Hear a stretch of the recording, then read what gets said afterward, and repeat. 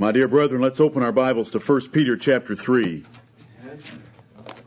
and the 21st verse. I want to build your faith and your hope this morning. And that comes by building your confidence in the Word of God, because faith cometh by hearing, and hearing by the Word of God. Amen.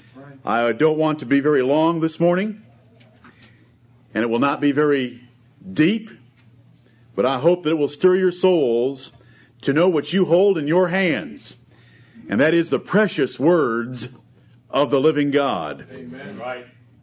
Brethren, you have a book in your hands that cannot be broken. Amen. Every word of God is chosen by God and is placed there, and it cannot be altered. If it is altered, it isn't Scripture, for Scripture cannot be broken. Right. Any promise that you've ever read, I want you to be able to lay a hold of that promise at the end of this morning's sermon and never let go of it, because you know that every word of it and every letter of those words is there by the inspiration of God. Amen. We have learned 2 verses in the past 7 days by memory. 2 Timothy 3:16, all Scripture is given by inspiration of God. 2 Peter 1:21, for the prophecy came not in old time by the will of man, but holy men of God spake as they were moved by the Holy Ghost. Amen. The words in the book that you hold in your hands are given to us by God. Right. And there are times in your life where you are going to need to believe them with all your heart. Amen. There are promises laid out there that you can lay hold of and take them and claim them, because God cannot lie. Right. And His Word cannot be broken. And so I want to take a route this morning to show you just how sure the Word of God is. In most pulpits today, the pastor's going to be reading from a version. There'll be a version in the Pew Bible, and many of the people sitting in the chairs will have a different version. And all those versions will vary considerably in words. They create confusion, and they steal the faith and hope of God's people. Right. And then when that preacher opens his mouth, he will say, this word here in the Greek, or the Hebrew word that was translated, should have been translated.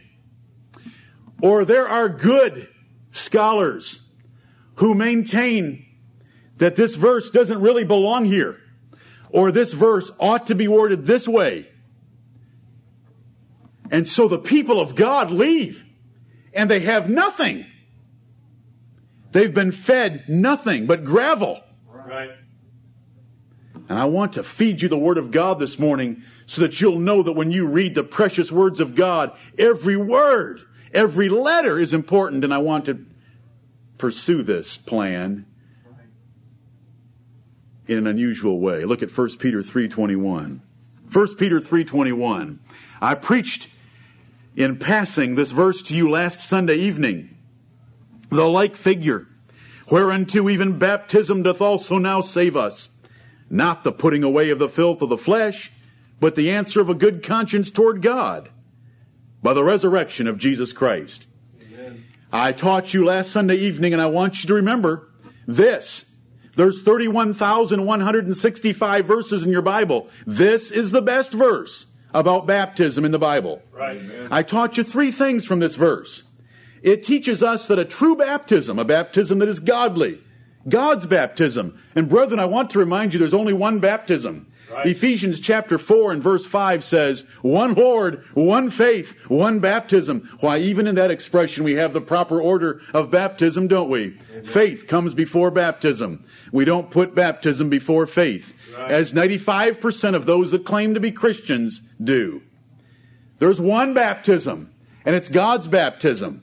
And God's baptism has certain requirements. One of those requirements is that baptism has to be a figure. And we take that from the words, the like figure. Right. We take out what's in parentheses to find out what the figure is. The like figure, whereunto even baptism doth also now save us, by the resurrection of Jesus Christ. God's baptism, the one true baptism, has to have a picture of a resurrection. It has to symbolize resurrection, and only immersion does that. That's why Baptists have the right mode of baptism. They bury people in water and they raise them up again, and therefore their baptism is God's baptism as far as mode, because it shows a picture of resurrection. There is no resurrection. In fact, there's no burial in sprinkling or in pouring, because no one is buried with a little dirt, sprinkled or poured on their forehead. They're put underneath, they're submerged, they're immersed, and they're raised again. We also see in this verse that it tells us that baptism does not put away the filth of the flesh. And we learn from that that baptism does not save us nor wash us from our sins in any legal or true or actual way, Right. or essential way. It is simply the answer of a good conscience. And so we have the design of baptism. Baptism is symbolic. Baptism shows a picture. Baptism doesn't actually save us. We are actually saved by Jesus Christ and Him alone. Amen. But baptism is a picture of that salvation. It does not put away our sins. And so we see that in this verse. And then we see that it's the answer of a good conscience. So a person, in order to be baptized, has to be old enough to have a conscience that is active and that is working in its baptism.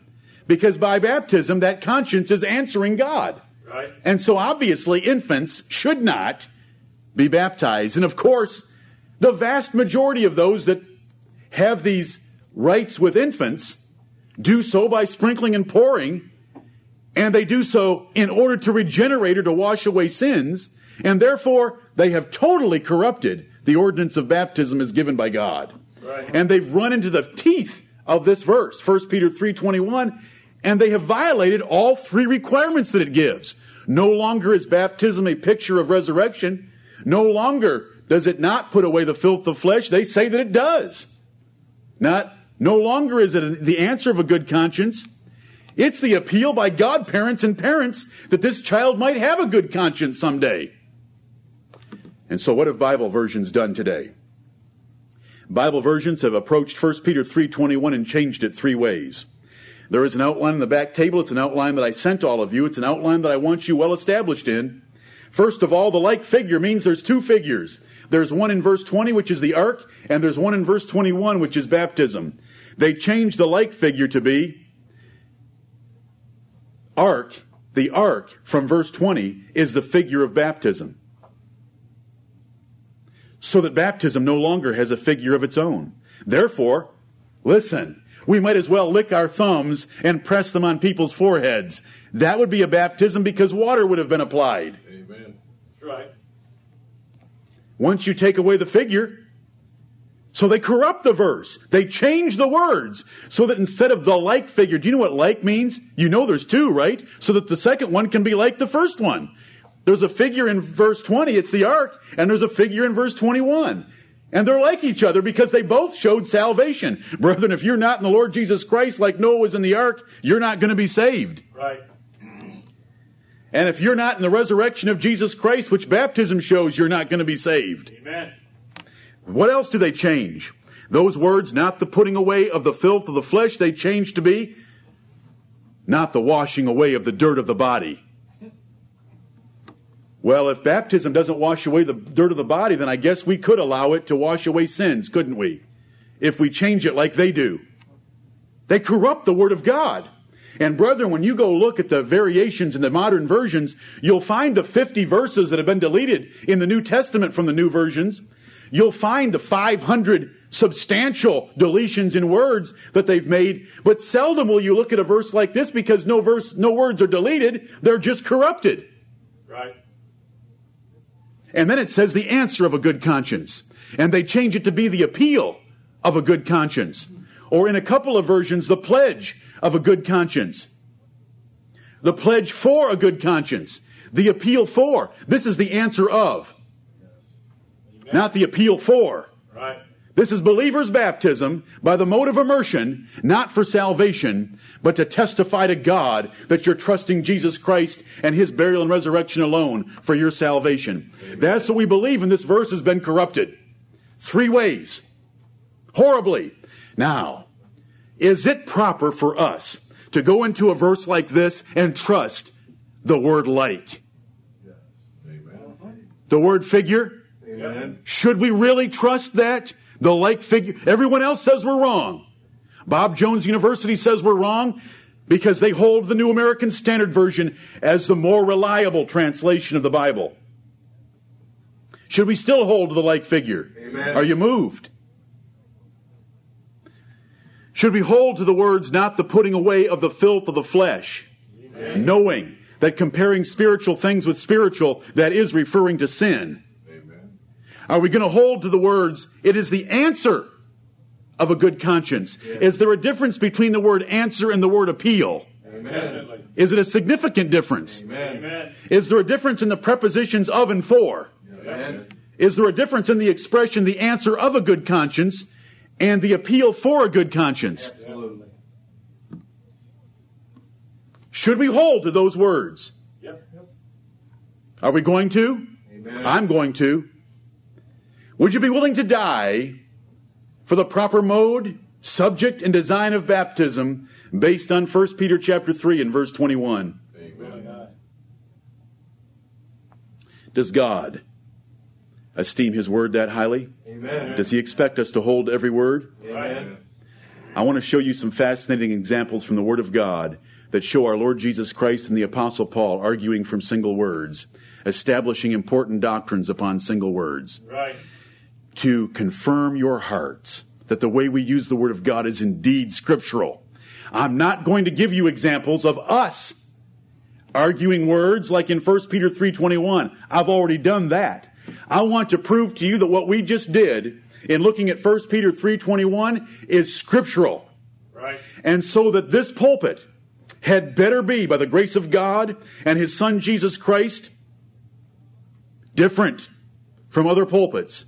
Because we're going to hold to every word. And we're going to look at some examples of Jesus arguing from His Old Testament doctrine based on single words. And we're going to look at the Apostle Paul arguing doctrine from his Old Testament based on single words, just like we did, to show you that this is a scriptural way. Many would call us today nitpickers. Not only are we nitpickers, but we're arrogant. Because we're so arrogant to presume that we could be right to stick to that old-fashioned King James Bible in 1 Peter 3:21. Amen. Well, I think God's rather old-fashioned too. Do you know how old He is? Ancient of days. Amen. He's the Ancient of Days, and He's from everlasting. I want the old paths, brethren. I want the paths that God walked in. Amen. And I want His ways. Do you know what He tells me? Walk in my ways, and do not turn to the left hand or to the right hand. Amen. And that's the path we want to take. I want to show you how the Bible is used by God's ministers. Jesus Christ, the servant and the minister of the circumcision, and the Apostle Paul, our Gentile apostle. Turn to Galatians chapter 3. Amen. Turn to Galatians chapter 3. We have a word that we can trust, Amen. that contains all the words that we can trust. Right. Galatians chapter 3. Paul wrote the epistle to the Galatians in order to save them from Judaizers who were teaching them that in order to be fully and finally saved, they needed to add to the work of Jesus Christ, and they needed to add the works of the law of Moses and circumcision. And so the Apostle Paul spends 6 chapters denying that heresy and teaching that salvation is by Christ alone, apart from the law, that no man could ever be justified by the law, and by circumcision, that circumcision is passed away, that Jesus Christ is Savior alone. And one way he does this is to go back before Moses. And so he goes back before Moses ever had the law of God, all the way back to Abraham. Right. And he teaches in this 3rd chapter the promises of justification were made to Abraham. Now, Abraham didn't have the law of God. Abraham had faith, because it says Abraham believed God and it was counted to him for righteousness. The proof and evidence of the faith of the righteousness of Abraham was by his faith. And so we come to Galatians 3 and verse 16. And here's Paul's argument. This is important theology Amen. to defend the doctrine of salvation. And he's going to argue it from a single letter of the English alphabet. Amen. No way. Amen. Paul didn't know English. It doesn't matter whether Paul knew English or not. I thought that the Bible tells us, for the prophecy came not in old time by the will of man, but holy men of God spake as they were moved by the Holy Ghost. Amen. Who do you think was the author of confusion at the Tower of Babel anyway? Right. The Lord God was. Amen. Anybody who wants to chafe and argue against my confidence in the King James Version, let them bring forth their version in any language that I can't break with this passage. This is going to prove that you have the Word of God. Right. Galatians 3:16. Now to Abraham and his seed were the promises made. He saith not, and to seeds as of many, but as of one, and to thy seed, which is Christ. Please pretend with me for just a moment that you're in the churches of Galatia, and a man has stood up and is reading a letter from Paul. You don't have a New Testament. This is the first time you've ever heard the book of Galatians, because it's being read to you as a personal letter. And in the middle of this letter, the Apostle Paul says, you know those verses that you've heard before from Genesis, beginning in chapter 12 and verse 7, and running through chapter 24, where God made promises to Abraham. Do you remember where you've read those promises before? Those promises were made to Abraham and his seed. And if you remember correctly, those of you who have your scriptures, go ahead and check it out. Paul is saying this, implying this. The promises were made to Abraham and his seed. It doesn't read back there in Genesis, the promises to Abraham and his seeds. It reads, and to his seed, singular, S-E-E-D. It doesn't read S-E-E-D-S. He bases his argument on a single letter, Amen. which makes the difference in the number of the noun. Amen. The promises were made to Abraham and his seed, not seeds, but his seed, and that singular seed was the Lord Jesus Christ. Amen. The promises were made to Abraham in Jesus Christ. And therefore, anyone who is aligned with Jesus Christ is the recipient of the promises made to Abraham. Right. Amen. Because it says in verse 29 of this chapter, and if ye be Christ, then are ye Abraham's seed and heirs according to the promise. I'm not going to take the time this morning to develop each one of these arguments. I can develop these arguments as deeply as you want to go. We don't have time for that this morning because that isn't our purpose. My purpose from Galatians chapter 3 is this simple. The Apostle Paul, by the inspiration of the Holy Ghost, argued important theological differences, salvation by grace or salvation by race, based upon a single letter of your English alphabet. Right. I don't care how many letters it was in the Hebrew. The Hebrew's a dead language and has been for a long time. It's meaningless to all men. This book has meaning, and this book has bore the fruit of God's Holy Spirit for 400 years. Amen. And we all know that have been regenerated by the Lord Jesus Christ, that when we read this book, it is the words of the living God. True. And we know that when we go back to Genesis and look at the promises made to Abraham, what does it always say? It says seed. Amen. Do you know what it says in the New American Standard Version? Descendants, plural. Can you fathom that? Let me ask you two questions. When Paul said the Old Testament must read Abraham and his seed, I got to ask you two questions about a committee of men with many degrees attached to their names that would sit at a table and sign off on a book, a novel like the New American Standard Version. Are they grossly ignorant, never having read the book of Genesis, or are they profanely wicked? Amen. Hating the Word of God. Amen. Which one? There is no other alternative. Right. Right. Paul says, he saith not antecedes. Paul says you will not find a promise made to Abraham to his plurality of descendants. It will always be to his seed. The promise says. You don't have to worry about whether you have the right promise or not, because it says promise says. The Word of God, brethren. What promise do you like in it? What promise do you like in it? Do you like the promise, I will never leave thee nor forsake thee? Amen. Maybe it doesn't read that way in the original. Have you ever thought about that? Maybe it doesn't read that way in the original. I want to tell you how it reads.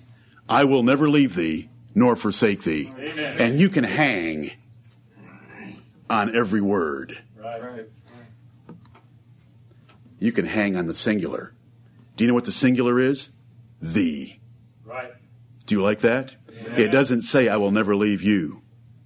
Do you know if it said, I will never leave you, you might think that you got lost in the crowd. Do you know what it says? I will never leave thee. Yep. Do you believe that? Amen. Personally? Right. That it's singular? That it's written to thee and not to you? You being a plural pronoun and thee being a singular pronoun? Which is lost in the modern translations by wanting to go to get rid of the these and the thous. Bless their hearts. They want to help us understand better by taking away the these and the thous. I happen to like the words, I will never leave thee. Amen. Because he's talking to me, not to you when I'm reading it. But when you're reading it, he's talking to you and not to me. I like that. Right. Then we both get together and tell each other how the Lord spoke to us, saying, I will never leave thee. Amen. And our hearts are united because the Lord will never leave us. Because he will never leave us individually. Amen. All of it from Galatians chapter 3, my dear brethren. What is it? Gross ignorance or profane wickedness? Amen. Are they just stupid? Nope. Or are they evil? Amen. I'll tell you the solution. They're evil and therefore they're stupid. Amen. That is the solution. Right. They start out that they can sit in judgment on God. Right. They will read this. Better be singular back there. And they'll go to Genesis in some ridiculous Hebrew manuscript that they dug out of some wastebasket someplace that no one's ever used in 2,000 years. They'll look at it and it'll have a plural because some pagan perverter of Scripture put a plural back there for the promises. And in their superstition for education, they'll make the Old Testament read plural. Okay, they've made a choice right there to sit in judgment on God's Word. Paul wasn't being quite that precise. We'll go ahead and put the plural in Genesis. As soon as they make a decision like that, even close to that, God drops a sheet over their eyes and they can't see anything. Right. Because that's what the Bible says in 1 Corinthians chapter 1, that God will make foolish the wisdom of this world, so much so that he says, where is the scribe? Where is the Bible translator? Where is the textual critic? Has not God made foolish the wisdom of this world? Right. Isn't this simple? Yes. The promises were made to Abraham and his seed. He saith not antecedes. That tells you that every reading of a promise to Abraham in the book of Genesis had better be singular seed. But when you go back there in the New American Standard Version, you find descendants, plural. When you go back there in the New International Version, when you go back there in the New Revised Standard Version of 1989, you find offspring. Offspring is a collective noun that has an uncertain number. You don't know if it's singular or plural.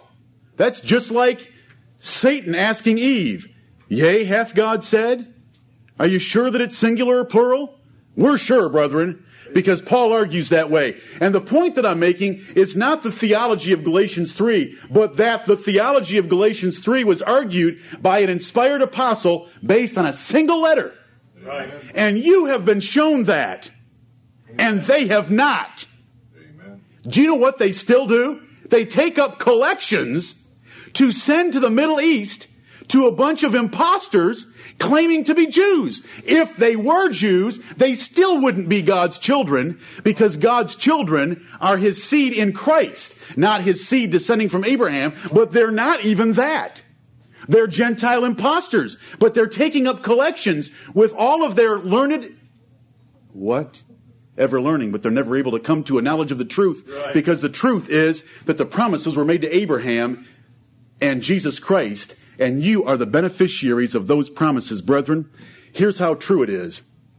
God told Abraham to look from the Mediterranean Sea to the Jordan River, from the mountains of Lebanon and the river Euphrates to the Nile River. And he said, I will give you all this land as an everlasting inheritance. Did Abraham ever own any ground? Nope. Did he own enough to get his foot on? No. Then God didn't keep his promise, did he? Let's go on. Did God keep his promise? Amen. Was Abraham looking at that sand? No. He was looking for a heavenly city, Amen. A better city, one that hath foundations. He was looking for heaven. And a brother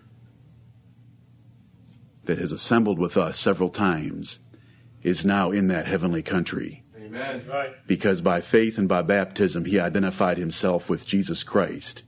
And he has found the heavenly country that Abraham sought for. Amen. Abraham considered himself a stranger and a pilgrim in this world. The promises are heaven, and they're fulfilled in Christ. Right. Amen. Can you believe how carnally minded seminary professors can be? Right. This is the Word of God. It's so simple. He argues from a single letter. We have many more, but we're going to go much faster. I hope you like that one. I hope you'll always remember it. Amen. I hope you'll always remember it. Amen. Serious salvation doctrine being argued from a single letter of the English alphabet. Right. Let's go to Matthew chapter 22. Matthew chapter 22. This is to confirm your faith so that when you read a statement in Scripture, you believe it. And your faith increases because you put your trust in every word. Amen. Because we can see that Paul put his trust in every word by inspiration of the Holy Ghost. Right. And when we have Scripture like we have and like they don't have, our New Testament agrees with our Old Testament. Right. Theirs doesn't, so theirs isn't Scripture. We've just broken every single book of theirs. Scripture cannot be broken. But we just broke it. Because in the New Testament it says the Old Testament reads this way, but when you go back there, it doesn't read that way. We just broke it. Right. It can't be Scripture. That's so simple. Amen. But it's based on faith. And God has shown it to us without wasting all of our time sitting in monasteries on Wade Hampton Boulevard and other places pretending that we're wise. Because God will reveal it to us if we will humble ourselves off our high horses and get down and humble ourselves before His Word and say, teach me. Amen. Show me. How did Solomon become so wise? By going to school? Nope. Are you kidding? Who was going to teach him?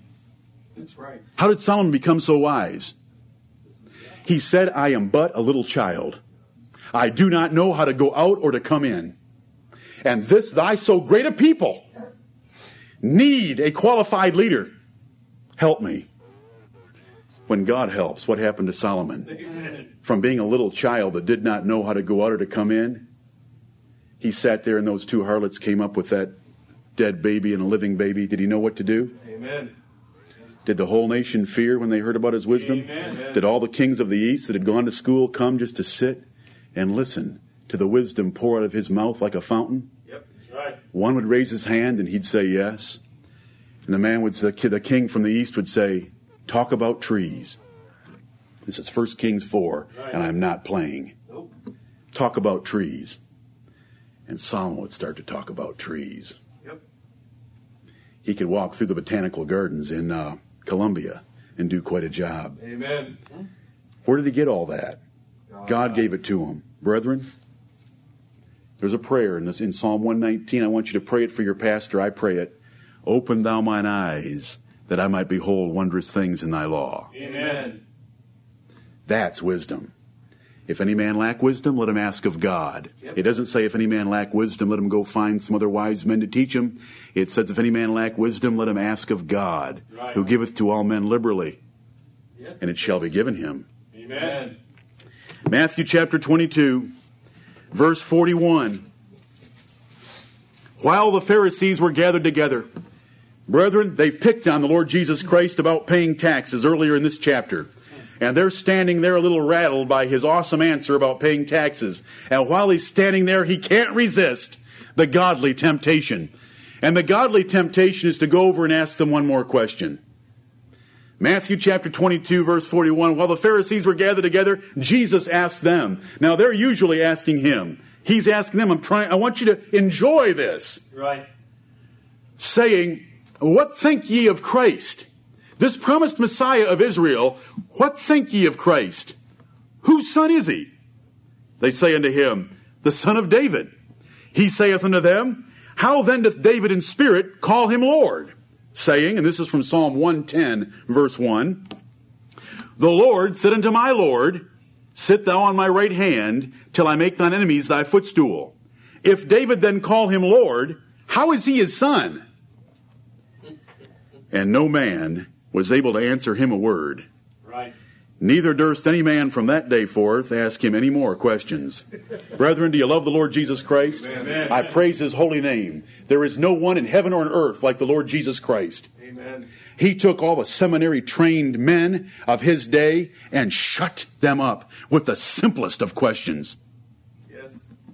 They were so ignorant they could quote the Old Testament inside out. But they didn't know it. Right. He had to say so many times to them, you do err not knowing the Scriptures. Even though they could quote it inside out, it doesn't matter. It doesn't matter if you can translate it into 40 languages.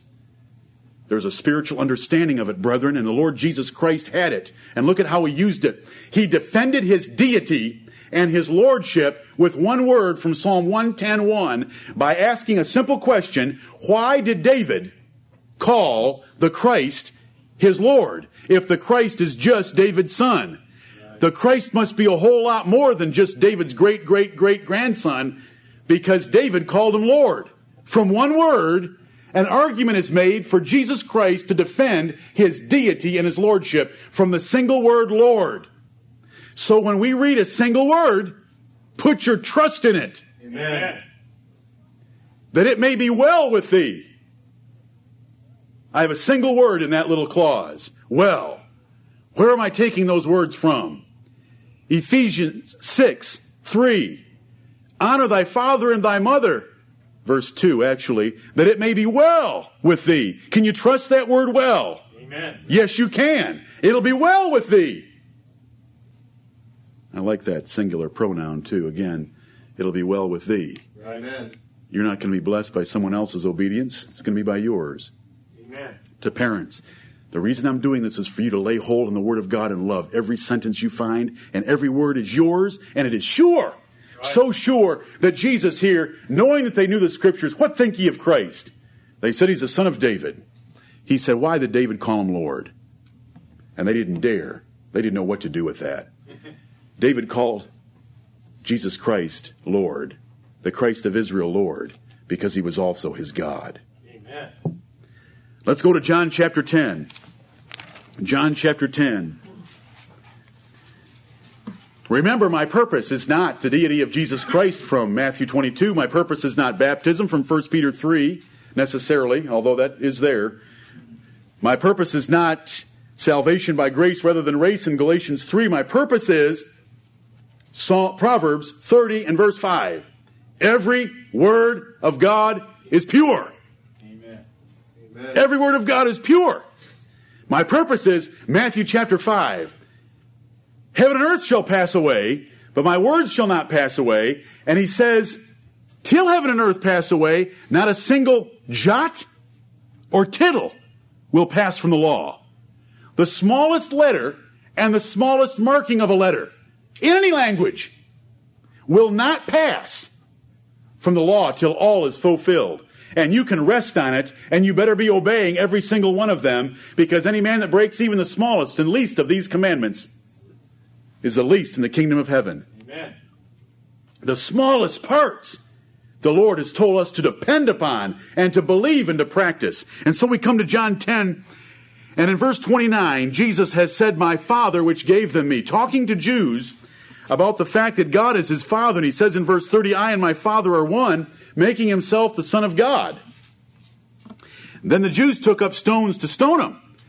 And verse 32, Jesus said, many good works have I showed you from my Father. For which of those works do you stone me? I like his reasoning. That's right. What are you stoning me for? The Jews answered him, saying, For a good work we stone thee not, but for blasphemy. And because that thou, being a man, makest thyself God. So Jesus is going to defend himself against the accusation of blasphemy. Jesus answered them, Is it not written in your law, I said, ye are gods? That is Psalm 82 and verse 6. It does say that there. And over there, it's using the word gods, small g, 4 letters, gods, to describe the rulers of the people, the priests, the Levites, the judges, the elders of Israel. Because authority is valued that highly by God. Someone in a position of authority is called a god. I've been down to see Sheriff Johnny Mac Brown. He's no longer sheriff. I've told him and his deputies that come in our restaurant that in our opinion, and in God's opinion, they're gods. Because that's what the Bible says. Now, they get a rather confused look on their face when they see that kind of reverence for their office. They like people to address them as sir or mister or something like that, but to be called gods. But that's how God exalts authority. Right. And so Jesus is going to reason from the fact that a word like gods is applied to just mere magistrates or rulers. Verse 34, Jesus answered them, Is it not written in your law, I said, ye are gods? If he called them gods, unto whom the word of God came, that's all they had, was a little message from God, the rulers of the people, as designated by the law of God, and the scripture cannot be broken. That right there is so powerful. The word gods had better be in the Old Testament. And it is. The word gods had better be there. Because if it's not there, it's not Scripture. For Scripture cannot be broken. See, I've already shown you from Galatians chapter 3 that every other Bible version in this country is broken. Because the Old Testament didn't read as the New Testament said it better read. If he called them gods unto whom the word of God came, and the Scripture cannot be broken, say ye of him whom the Father hath sanctified and sent into the world, Thou blasphemest, because I said, I am the Son of God? You're being unfair in your use of Scripture. Because your own law says that mere magistrates, all they have is a little bit of authority from the law of Moses. You call them gods, and God called them gods. What have I done that's so horrible, calling myself the Son of God, because the Father hath separated me and sanctified me and sent me into the world as the Messiah? What have I done that's so horrible? That isn't the point. It's a precious point, because it's the deity of our Lord Jesus Christ. But the point is, notice his argument. It's from a single word, gods. And he is arguing, if you go check it out, men, you will find that it doesn't say back there, the rulers of the people. It won't say back there, the lords of the people. It won't say the masters of the people. It will say the gods. It will have the word gods. And so I called myself the Son of God. I haven't done anything that harmful. Your own law uses it to describe mere magistrates, and I am the Messiah sent by God. The argument from a single word. Look at Hebrews 8. Hebrews chapter 8. We've got to shift gears, brethren. Hebrews chapter 8. Oh, love the Word of God. Read every word of it. Every word of God is pure. Right. It's to you. Every word, lay hold on it. This will build your faith. Every promise. What promises are precious to you? No good thing will he withhold from them that walk uprightly. Do you like that little word, no? No good thing. That's an important little 2-letter word. That is the Word of God. No good thing. Don't you try to reason around that. No good thing will he withhold. And that's a good thing, brethren. No good thing will he withhold from them that walk uprightly. Hebrews chapter 8 and verse 13. Now let's get verse 9, 8. Hebrews 8:8. For finding fault with them, he saith, Behold, the days come, saith the Lord, when I will make a new covenant with the house of Israel and with the house of Judah. Here Paul is quoting from Jeremiah chapter 31. He's quoting a prophecy that Jeremiah made that God was going to have a new covenant. There was a covenant that God established with Israel at Mount Sinai with Moses. and there was going to be a new covenant because the first covenant didn't work out very well. It wasn't designed to work for anyone's salvation because a new covenant was coming. And so Paul quotes from Jeremiah 31. He puts the words down in Hebrews 8:8, and you can see that Jeremiah used the word new. So now we come down to verse 13 where Paul's going to make an argument based on the word new. We have Hebrew Christians. They were once under the old covenant. Paul is trying to get them fully converted and keep them under the new covenant. And so what he's going to do is show them that old covenant is trash. Right. You say that's strong language. I know. Let's look at Hebrews 8:13. In that he saith, a new covenant. Notice how Paul reasons the very way in that he saith. We say, in that he saith, the like figure. Amen. We're following an apostolic method of Bible teaching. Right. Paul says, in that he saith a new covenant, he hath made the first old. Now he's going to mess with that word new. Right. The word new means that any covenant that it's replacing is old. Yep. Now if something is old, look at the implications he draws from the word new. Now that which decayeth and waxeth old is ready to vanish away. It's trash. It's old. It's no longer good. It's to be discarded. And he argues that all from the word new. First of all, new means that the covenant that you were under is old, and if it's old, then it needs to be thrown away. Right. It's about to vanish away. It's decaying and waxing old. It's decaying, it's rotting, it's going away. All from the word new. Hebrews, don't you move in your faith in the gospel of Jesus Christ. Because even your prophet Jeremiah, in Jeremiah 31:31 said that God was going to make a new covenant. And if God said a new covenant, then that meant the covenant that you were under from Moses is an old covenant. And if it's called old, then it's to be thrown away. Right. From a single word. I want you to trust every word of God. Every word of God is pure, brethren. Amen. I want you to go over a few pages to Hebrews chapter 12. Hebrews chapter 12. The apostle spends the whole book of Hebrews trying to show the Jews that the old covenant and its connection to Moses, Mount Sinai, and the law has been passed away. The tabernacle and the altar and the cherubims and all that were just signs of better things to come. And so he's wanting to establish these Hebrew Christians in the new covenant. We saw one argument from Hebrews 8 based on one word. Now let's look at one based on three words. Hebrews chapter 12. Verse 26. These are words describing the giving of the law at Mount Sinai, whose voice then shook the earth. Do you all understand that? When God spoke from Mount Sinai, he shook the earth. The people were petrified of that voice. Yep. Whose voice then shook the earth. But now he hath promised, saying, yet once more I shake not the earth only, but also heaven.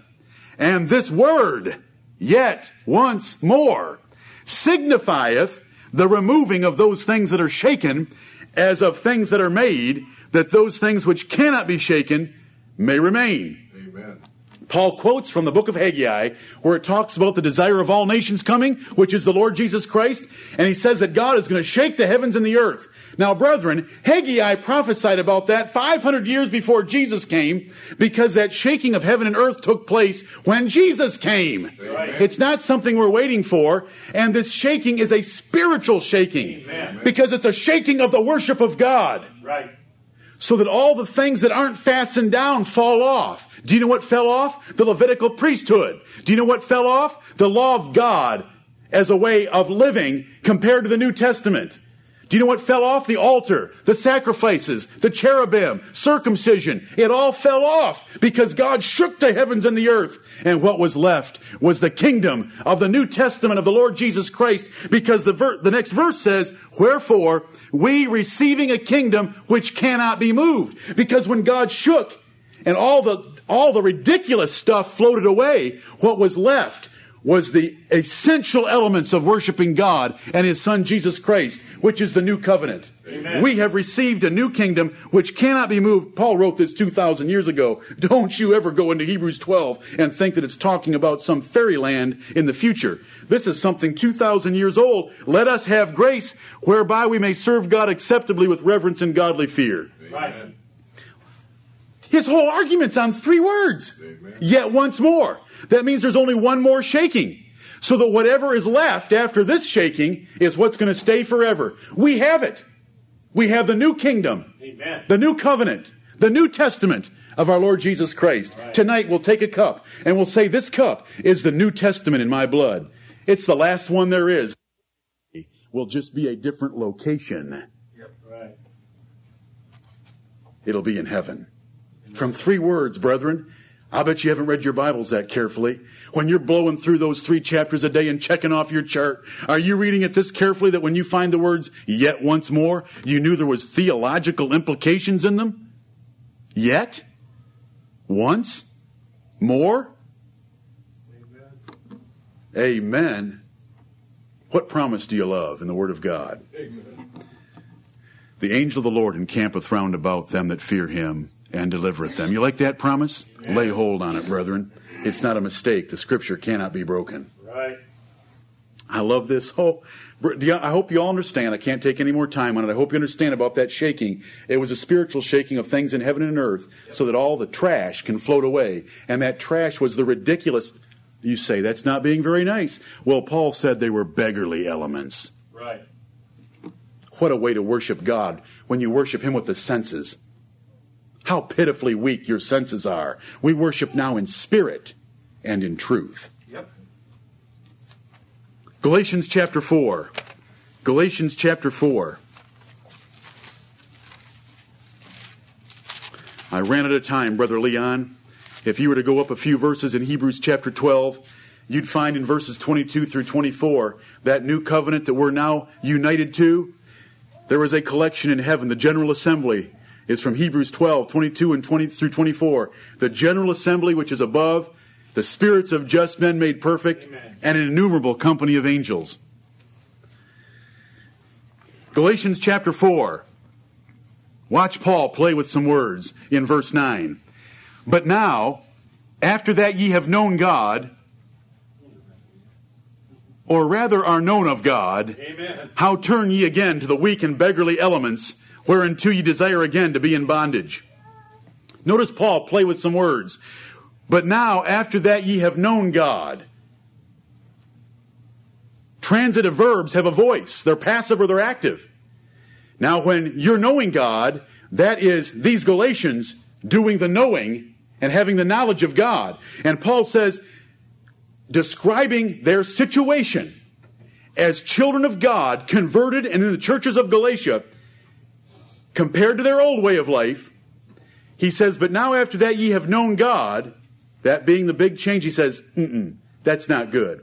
Or rather, this is better, known of God. Amen. And brethren, is there sweetness in that or not? Amen. Amen. We have watched a man in the last couple of weeks depart this life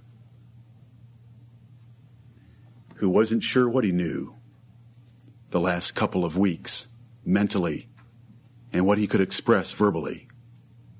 I want to tell you something, though. The knowledge that gives him entrance into the everlasting kingdom of our Lord Jesus Christ is the knowledge of God, of Him, not his knowledge of God.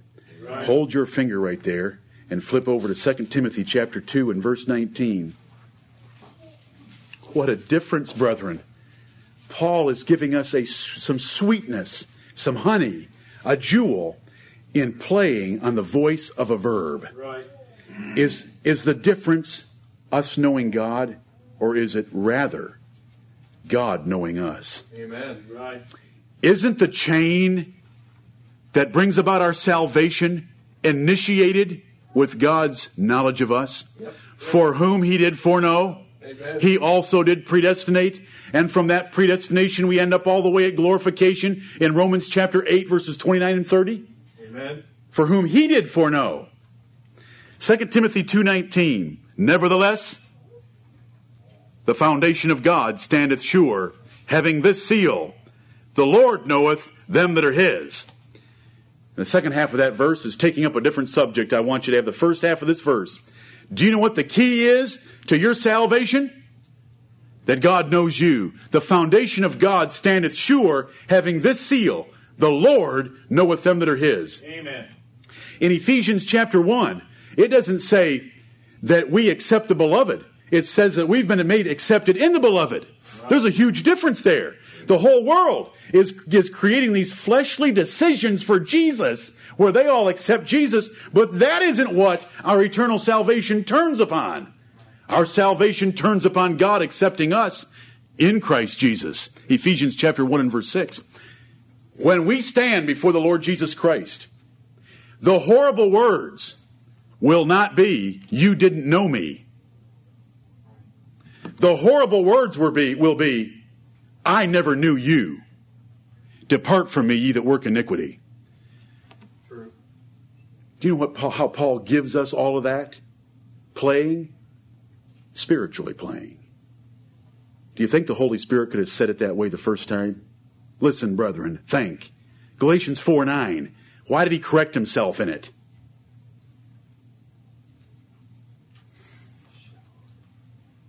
To lift up his grace and put it up there and let you see it. That it's not really us knowing him, it's him knowing us. That it's the basis for our salvation. He wanted you to take a look at it. Yea, rather, we are known of God. What a blessing. Paul argues that from the voice of a verb.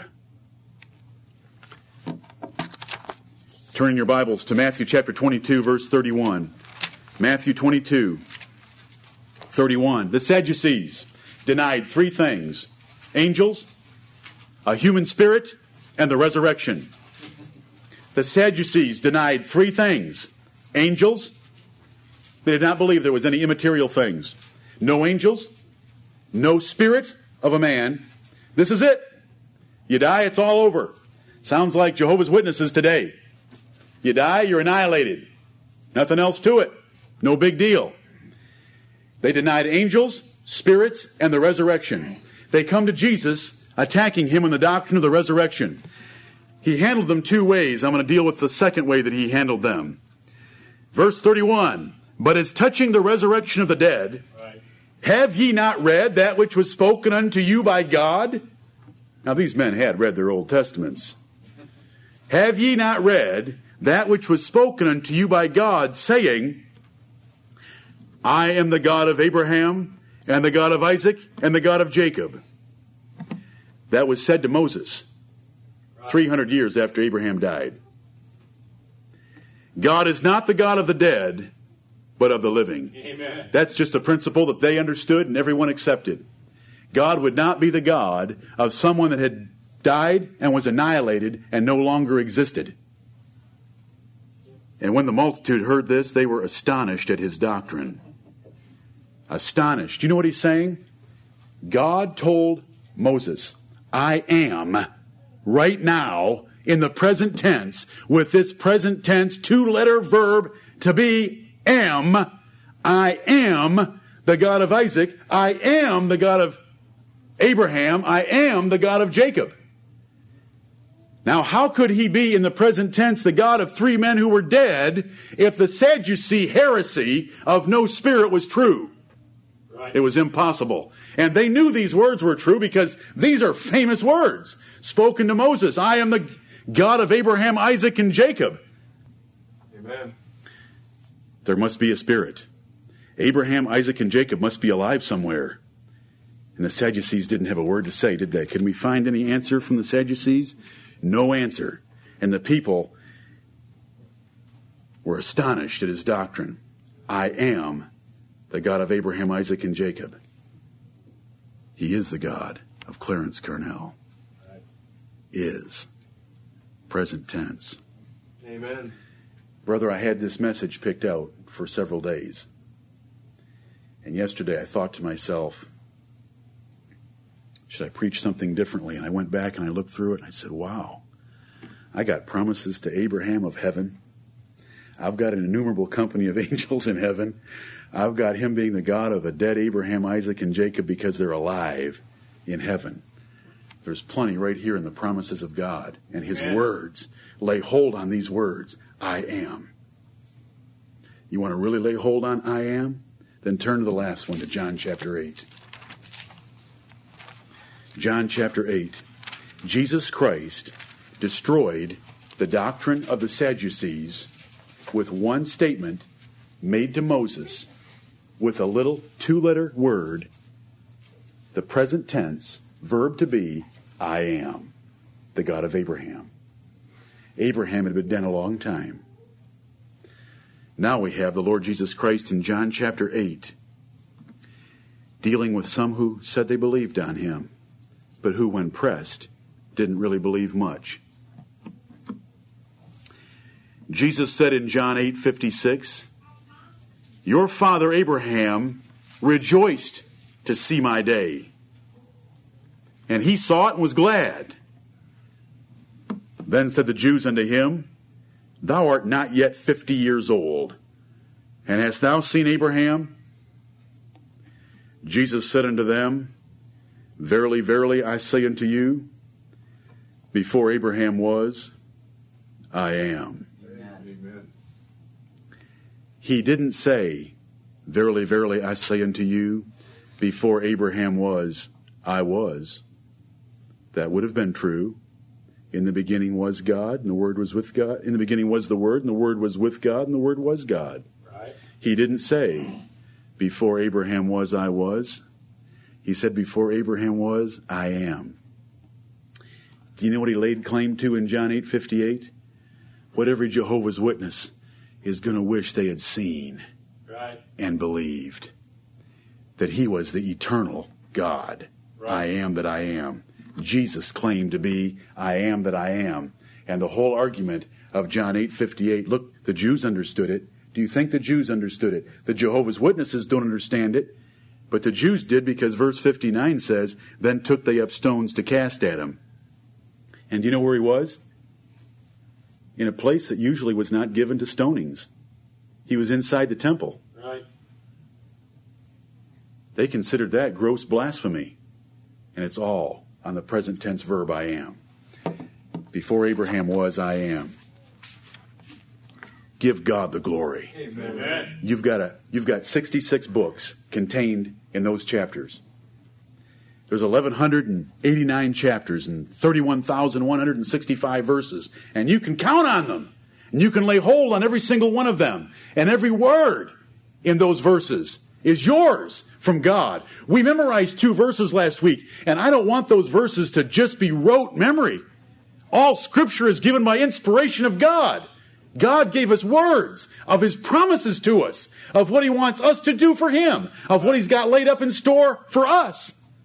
Eye hath not seen nor ear heard, nor has entered into the heart of man the things which God hath prepared for them that love Him. 1 Corinthians 2:9. You want a promise to lay hold on? Lay hold of that one. You haven't seen what God has for you. That's a promise of God. His word is true. At a time like the Carnell family has had. At a time like you may have had this past week in some other way. You can rest on the word of God. And whatever promises you find there, make them your own and trust every word of them. The method that we use in this church, if others want to attack it, let them. When we go to 1 Peter chapter 3 and verse 21, and we pick on words like, figure, answer, of, filth, flesh, resurrection, it's because we're following the methods of Jesus Christ and His apostles. Right. You defend those methods, thank God for those methods, and pray for the Lord to continue to show things to your pastor that he can teach you. I preach this morning for this purpose. Faith cometh by hearing, and hearing by the word of God. Amen. I want your faith to be strengthened so that when you read the word of God, you can lay hold of those promises and lay hold of eternal life. And so that your hope is not a weak hope, but a patient waiting for what's going to be revealed. Right. May the Lord bless the preaching of His glorious word. Amen. Amen.